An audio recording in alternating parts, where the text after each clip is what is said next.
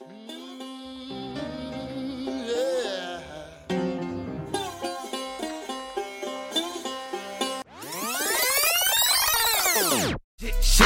Shit show. It's a fucking shit show.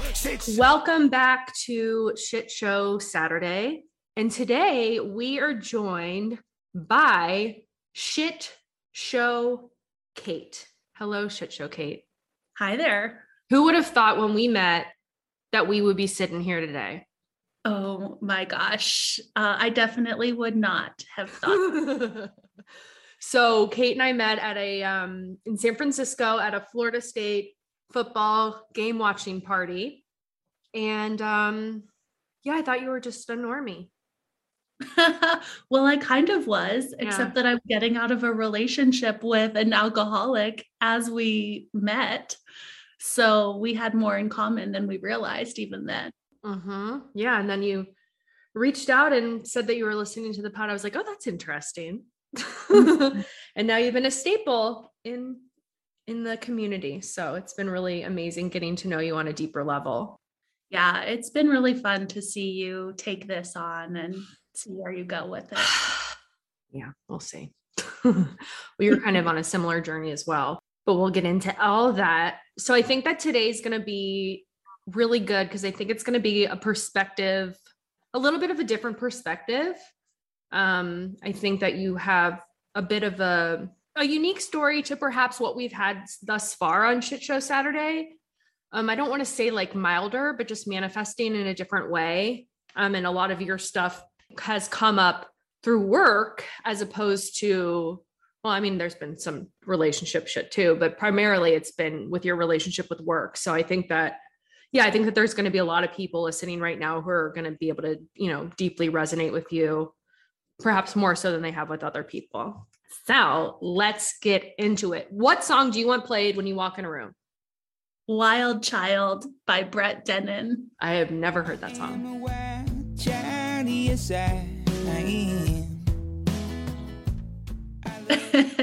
Yeah, he's kind of an indie artist, but I love him and that's my anthem. Okay. What is your favorite carbohydrate? Pasta. Okay. What's your favorite condiment? Ketchup or relish. Relish. That's a first time we've had that one. So what do you put relish on other than a hot dog or a hamburger? Anything else? Yeah, you could put it on like chicken patties, maybe barbecue stuff still, but I also sometimes mix it in tuna salad. My mom does that too. Okay. And the cheese. Smoked Gouda. Fuck yes. Worst first date you've ever been on? Oh my gosh. It happened at the same bar that you and I met at. With the Patriot House? Yes, that's the name of it. And that's not where it was originally. Where was it originally? Well, it was that place that was off the alley. Yeah. I don't remember what it was called. I don't remember either. It turned into like a burger bar. Was that where it was or at the other place? Yeah. So it was at the place that we don't know the name. Yeah. During a Florida State game, which should have already been my signal, because whenever it was somebody I was not excited about, I would pair it with something I was already doing or that I had something else, like a distraction. And so I was looking out for him to come through the door and he truly walked right past me. He looked nothing like his picture. And like older, fatter, like what? Like face transplant? What? All of it. Okay. All of it. And we had nothing to talk about the entire game. We just watched the football game in silence. And then at halftime, when people started talking, he asked if he could take my dog for a walk. The bar. And then to make matters worse, he stayed through the rest of the game and then wanted to share an Uber home because we were going the same way. And in the Uber ride, he asked if we could have lunch the following week. But there was a caveat. My dog also had to come to lunch because, as he said, we were a package deal. Yes. So I said no to lunch. I let that go. And then about a year later, he became one of my coworkers. Really? Yeah. At Salesforce? No, at another company. Wow. Yeah. How was that? Was that weird? It was awkward. Did it get less awkward? No, Okay. I was about 3 levels above him. So I'm assuming you said no to lunch? Yeah. Mm-hmm. How did you lay that one out? It's just straight up, no, thank you. Okay, so I think I know the answer to this, but how did you find out that you were an adult child? Oh, well, I think through you. Mm-hmm.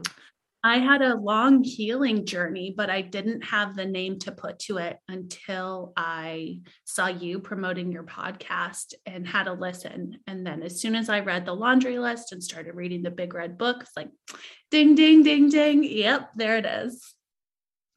So tell me about your adult child bottom, even though you didn't really know it was an adult child bottom. Yeah. Well, I kind of had 2. So similar to people that you've had on the podcast, I had one where I was coming out of a relationship, and then I had one that was sort of different than that. So about 10 years ago, I was in a really challenging startup and I had an alcoholic boss and was struggling with that, was really down. And my mom was having some health problems, and she said to me, I will not rest easy until you marry somebody who takes care of you like I do. And that sparked me getting into a relationship with this guy who was an alcoholic and a codependent. And I stuck with it for 2 to 3 years. And when I came out of that relationship, I had no concept of myself. I had just lost everything. I had just left that also kind of abusive job. And that's when it really started. I feel like that was kind of that initial rock bottom. And I got into therapy. I got into Al-Anon and Coda. But I never had a name to put around it, or I never really dug deeper into the childhood aspect of it. It was very much what was in the present. Mm-hmm, mm-hmm. And then I continued to be in this cycle of having alcoholic bosses. And I did that for about 5 more years until I was at my breaking point and I wanted to leave my corporate job and I was struggling with my identity. I felt like if I left, who was I going to be? And so I sought therapy for that, for identity. And in one session with my therapist, I kind of said, listen, I've had this string of bad bosses. There's got to be something to this. I have a part in it. And he said to me, I really appreciate you taking responsibility for this, but it's not your fault. It's systemic. You just need to leave. And it was such a missed opportunity that if I could have pinpointed it there, that would have helped me so much. But instead, fast forward 6 or 8 weeks, your podcast pops up for me. And then that was really the solidifying moment where it's like, yep, that's the role that I'm playing in this. What's so special about Hero Bread's soft, fluffy, and delicious breads, buns, and tortillas? Hero Bread serves up 0 to 1 grams of net carbs, 5 to 11 grams of protein, and high fiber in every delicious serving. Made with natural ingredients, Hero Bread supports gut health, promotes weight management, and helps maintain blood sugar. Hero also drops other limited edition ultra-low net carb goodies like rich, flaky croissants and buttery brioche slider rolls. Head to hero.co to shop today. Yeah, I feel like I also had a similar experience with, I don't know if they were alcoholics, but bosses that were very representative of my dad. And yeah, really saw like I think I probably shared this, but really saw like what I believe to be as like my greatest qualities as liabilities, and really just trying to dim my light. Yeah. Make me smaller. It was a constant power struggle, I felt like. And the role that alcohol played was never that clear because there was always alcohol present in technology. We'd have kegs in the office. If you didn't go out for drinks after the end of a month or a quarter, then you were looked at as being weird. And so it was just sort of a given to me until I started to realize more of the patterns. So how would you show up in those relationships with bosses? Like what did your role look like? There was always a bit of that power struggle. Like I mentioned, I had some fear of authority, but then I would also push back.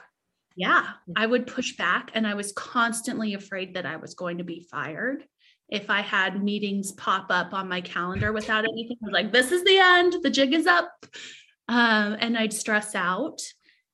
And I think the biggest thing was lack of trust. I had several people tell me that they felt like they couldn't trust me. And that shocked me because I was always straightforward, or what I thought was straightforward. But then when I'd look back at it, I didn't trust them either, not at all. And so what that would lead to was me either feeling like I was a victim or I was just really drained. What do you think that they were picking up on that made it seem like you weren't trustworthy? I think it was people pleasing. I was just showing up how I thought that I should show up, not actually authentically. That's fascinating. Yeah. Okay, so let's talk about your upbringing. What do you want to know? The juicy part. Okay. All right. So different from a lot of people in the Patreon, I did not have parents that were alcoholics. I'm a grandchild of alcoholics. So we had them on GCOA. Yep, GCOA. And my grandparents on my father's side kind of hit it. And my grandfather on my mother's side passed away when she was 4. So she had all the effects of it without the actual experience of it. So that left a lot of questions for her. My mom was a codependent and my dad was a dry drunk and a narcissist. And so I thought that what you shared, I think we played it in one of the Shit Show Saturdays when I played part of the episode, but you were talking about your dad and the abandonment stuff. Remember that? I think so. My dad never physically abandoned us. He was home every night for dinner, and he was a pretty regular figure in our life, but he was not emotionally available or intellectually engaged with us ever. And he would travel on these trips. He'd lead tours and be gone for months sometimes. And what kind of tours? They were natural history tours. And he'd go away and I would be like, good, I hope he stays gone. We're like, why do we have to take him to the airport? Just let him go. And so I picked up on that very early on, that he didn't really want to be there with us, even though he was. Well, I think it was the comment that you said to your mom about why should we be upset about him leaving when he seems happy that he's leaving? Yeah. What was it exactly? Like that? Yeah. I didn't want to take him to the airport. And she asked me why. And I was like, well, what's the point? Like he's desperate to leave. Let him go. And then when did they get separated? How old were you? I was around 30. Oh, so I didn't realize that. Yeah. They were married for 39 years. Wow. And the final breaking point for my mother was she had pneumonia and her friends had brought food over for her and they were watching the news together. And he looked over at her and said, "What's for dinner?" And she told him to go and make himself a plate. And he went and made it only for him. And he didn't bring her anything. So what I always wonder about the difference between somebody whose parents get divorced when they're young, as opposed to somebody whose parents get divorced when you're well into adulthood. What was that experience like for you? Glorious? I mean, yes and no. The honest answer is nothing changed. Nothing changed for me. And my mother will still say that nothing changed for her because there was a void anyways. So it was just like, okay, that's over. That's done. He's gone. Life moves on. Same old, same old.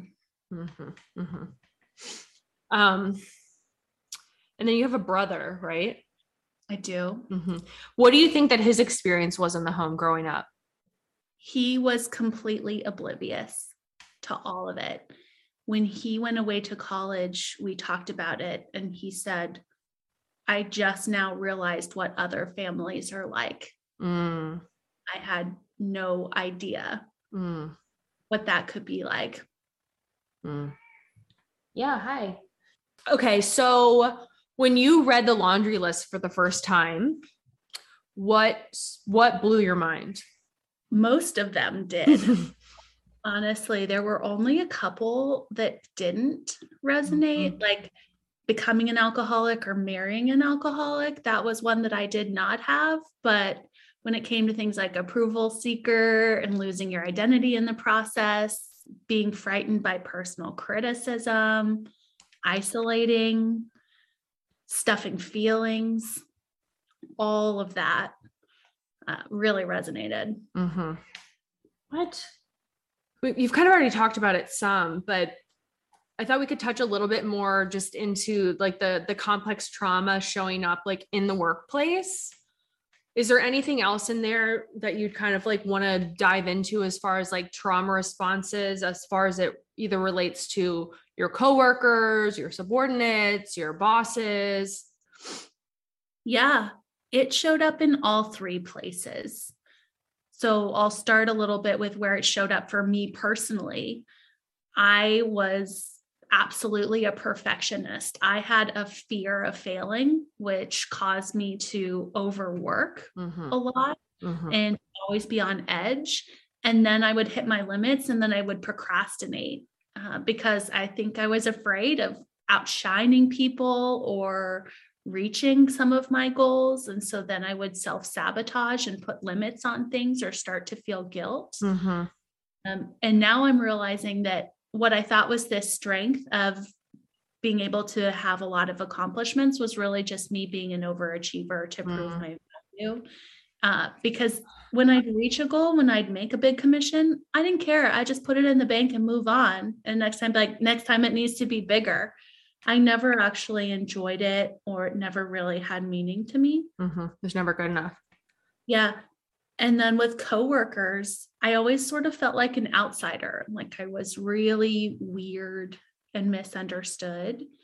And which surprises me, because I feel like you're so like, I just feel like you're somebody that everyone would love. Well, but it's not about what was really going on. It was more about how you felt. Exactly. Yeah, you're right. And I'm seeing that now because I have friends from every move that I've made, every job that I've had, every city that I've lived in. I have a handful of really good friends. So it's not like I struggled there, but I felt like I did. And I felt really weird. And typically the relationships that I would form would be with people who also felt the same way or struggled. And we would typically kind of overshare and rely on one another and get close in that way in order to feel like we belonged. And then with my bosses, I touched on it a little bit, things like fear of authority and always feeling like I was at risk for being fired. I also felt like I would kind of try to cut corners in order to perform. And I thought that this was a strength, right? I thought that, gosh, I'm so smart and so strategic. They should love that I do this. And I never understood why people never seem to like appreciate and want that. They just done the way that they wanted it done, kind of. So that was always a struggle with the boss too. So talk about what healing has looked like for you. Well, it's been a long process. I've done a lot of therapy, which has helped with the awareness piece of it. But really the game changer for me was a connection that I got through your podcast, which was somatic experiencing. I was terrified to take that on. I knew there was a disconnect in my body, but something just told me, do this and do this now. And 3-month intensive program in that was just an absolute game changer. It helped me clear out so much of the past. to get clear on what was really going on. And then to actually have strategies to work through it moving forward. Was there any big particular nugget that you took away from that? The importance of doing it when you're not triggered. So focusing on regulation throughout the day and throughout the weeks, so that then when things would come up and I'd be triggered or dissociate, then it was easier to get back into that state, or to recognize when I was headed towards that, so I could start to work on it before I really went down that rabbit hole. So what would that look like? It's a lot of breathing, focusing on the breath, and then going inside of your body instead of being in your head. So looking at what is showing up for me, where is there tension? What does that feel like? Are there colors that are associated with it? What's behind it?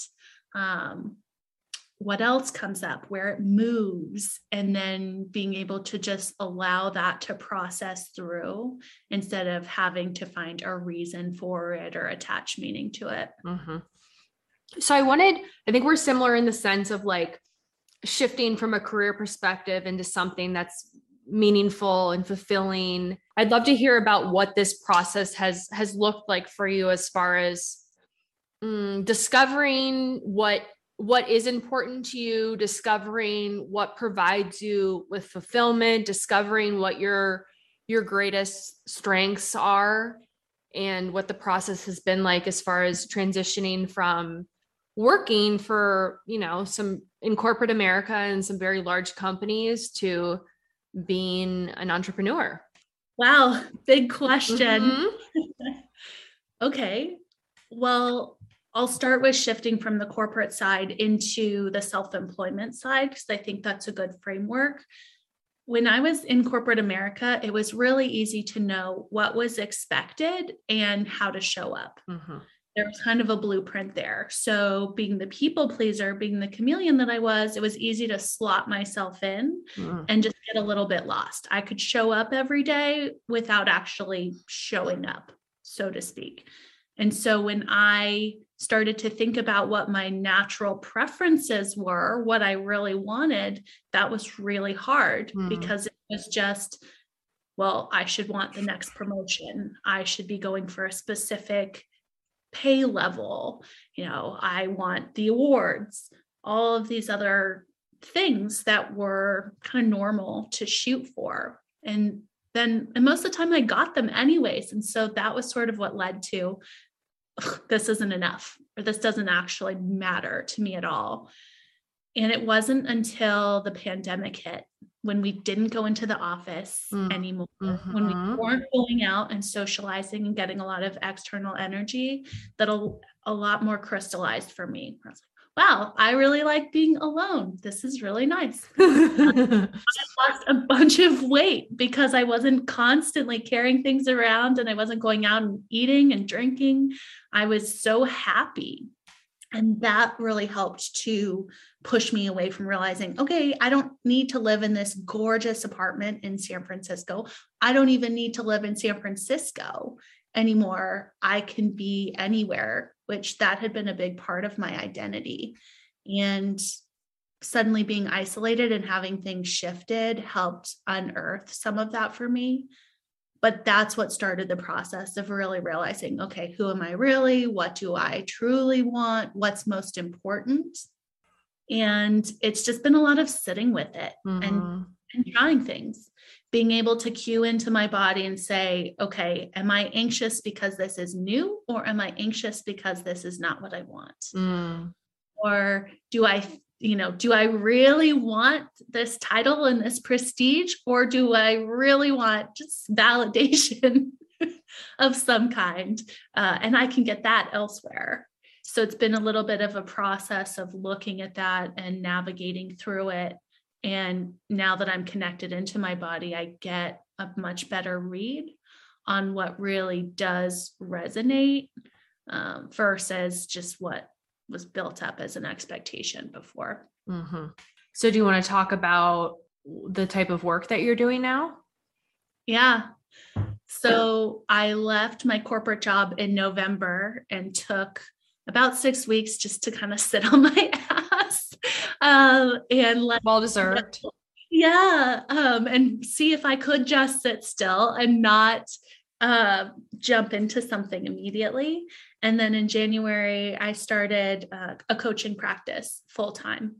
And it's really focused on helping people who are in that corporate environment, but are feeling burned out or like they've been languishing for a long time, figure out what it is that they need to reconnect to in order to gain fulfillment again, whether that's trying to move up and have more power, or whether that's moving on, doing something completely different, or oftentimes just reconnecting with themselves and making minor tweaks and things that align back to their values or their talents, as opposed to going along with status quo and what they think is really expected of them to succeed.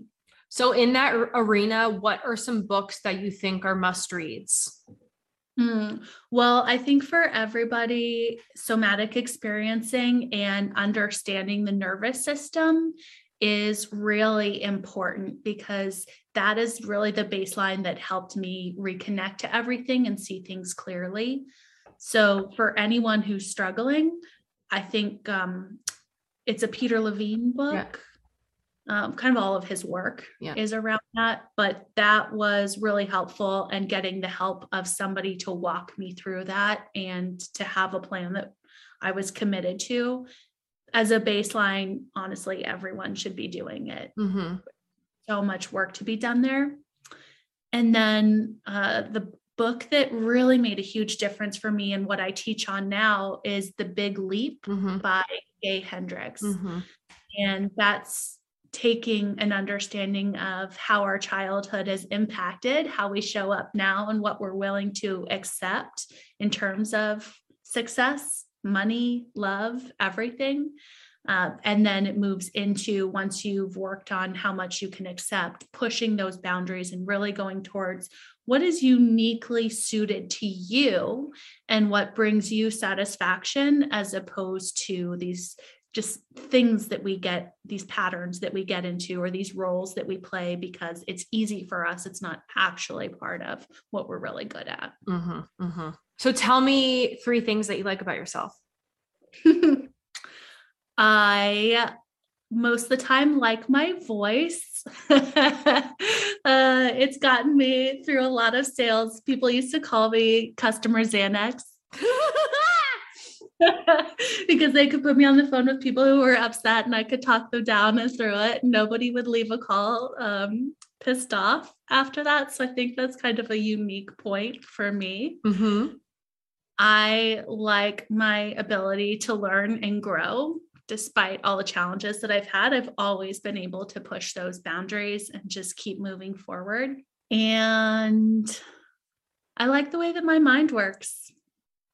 That's beautiful. What is a vision, a hope that you have for your future? I want to have the ultimate freedom. So it starts, of course, financially. I've always worked to have the ability to choose where I live, how I live, what I do, what I want, but to be able to break free of these systems that I've grown up in thinking that I have to be a part of. And I'd like the freedom to redefine what success looks like, what fulfillment looks like, what love looks like, all of it. That's beautiful. So where can people find you? Where do you, if you want to be found? Sure. I'm not huge on social. So, I do have an Instagram account, but it's just pictures of my dogs pretty much. So if you want to see a dog, you can find me on Instagram at KateTX007. And I do a lot of writing on LinkedIn.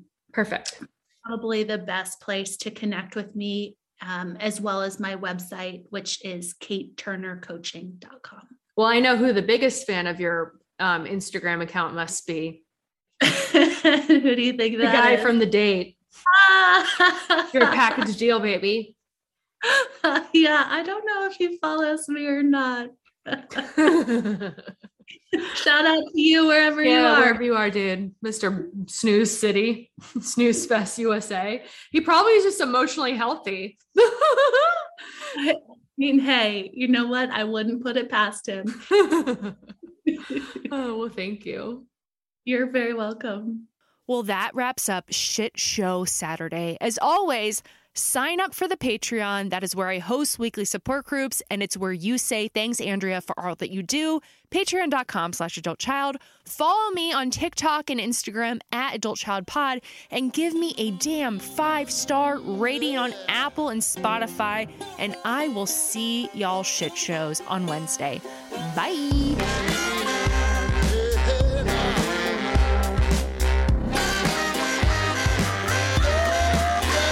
Holding on to, but just let it all go. What's making you slow now? Just let it all go. What you got to do, yeah. What's so special about Hero Bread's soft, fluffy, and delicious breads, buns, and tortillas? Hero Bread serves up 0 to 1 grams of net carbs, 5 to 11 grams of protein, and high fiber in every delicious serving. Made with natural ingredients, Hero Bread supports gut health, promotes weight management, and helps maintain blood sugar. Hero also drops other limited edition ultra-low net carb goodies like rich, flaky croissants and buttery brioche slider rolls. Head to hero.co to shop today.